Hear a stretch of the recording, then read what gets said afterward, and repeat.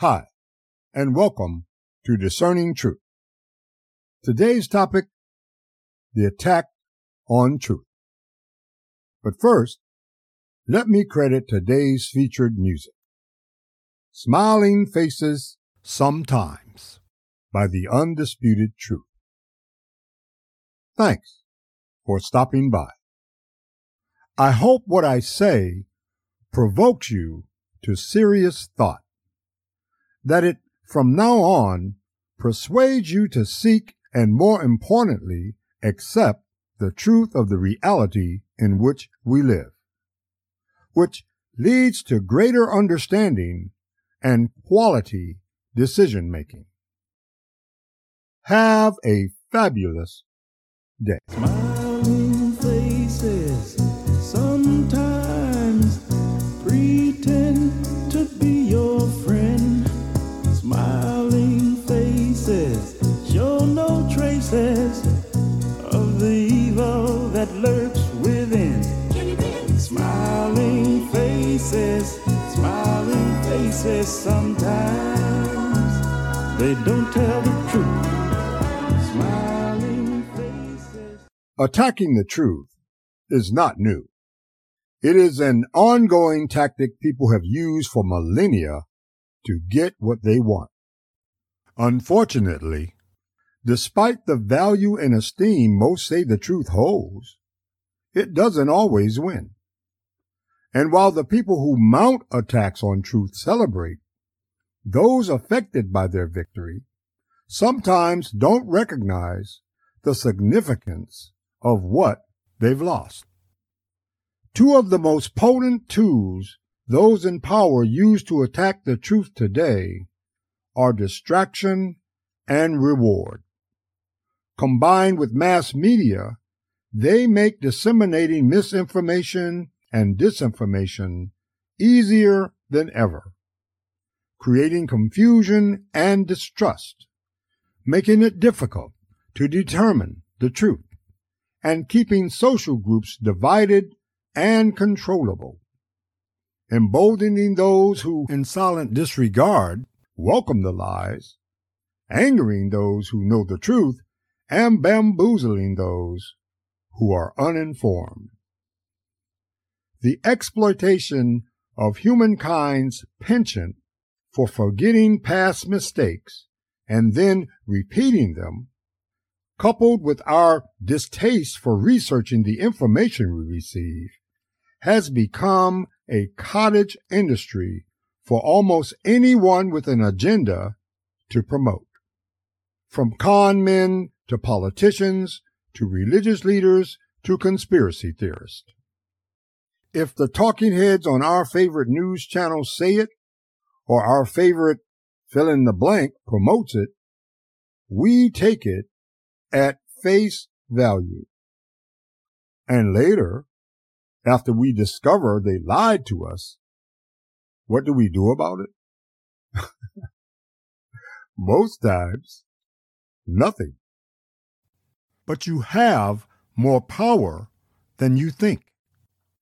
The internal emails that Dominion Voting Systems has forced Fox News to produce reveal that Fox feared their viewers.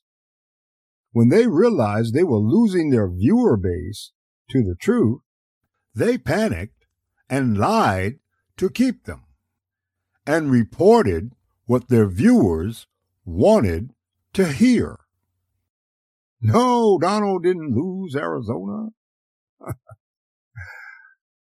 Despite our opinions on abortion, Roe v. Wade saved women's lives for 50 years by providing safe medical care, while rescinding the law has only returned us to the reason that prompted us to enact it in the first place.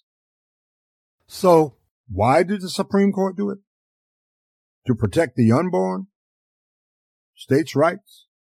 Or was it to impose the religious beliefs of the majority justices and their constituency on us all?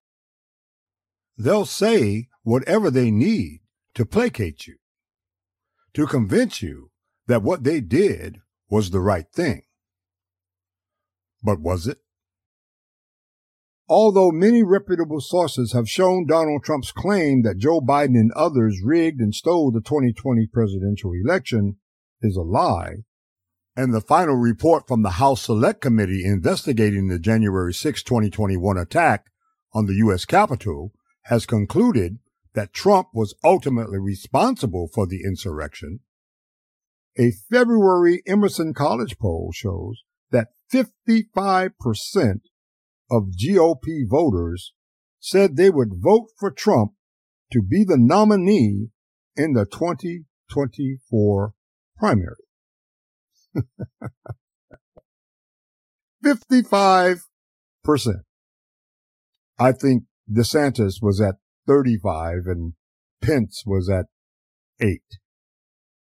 Cancel culture, book banning, and forcing teachers to teach revisionist history while preventing them from teaching lessons on social awareness has become the norm.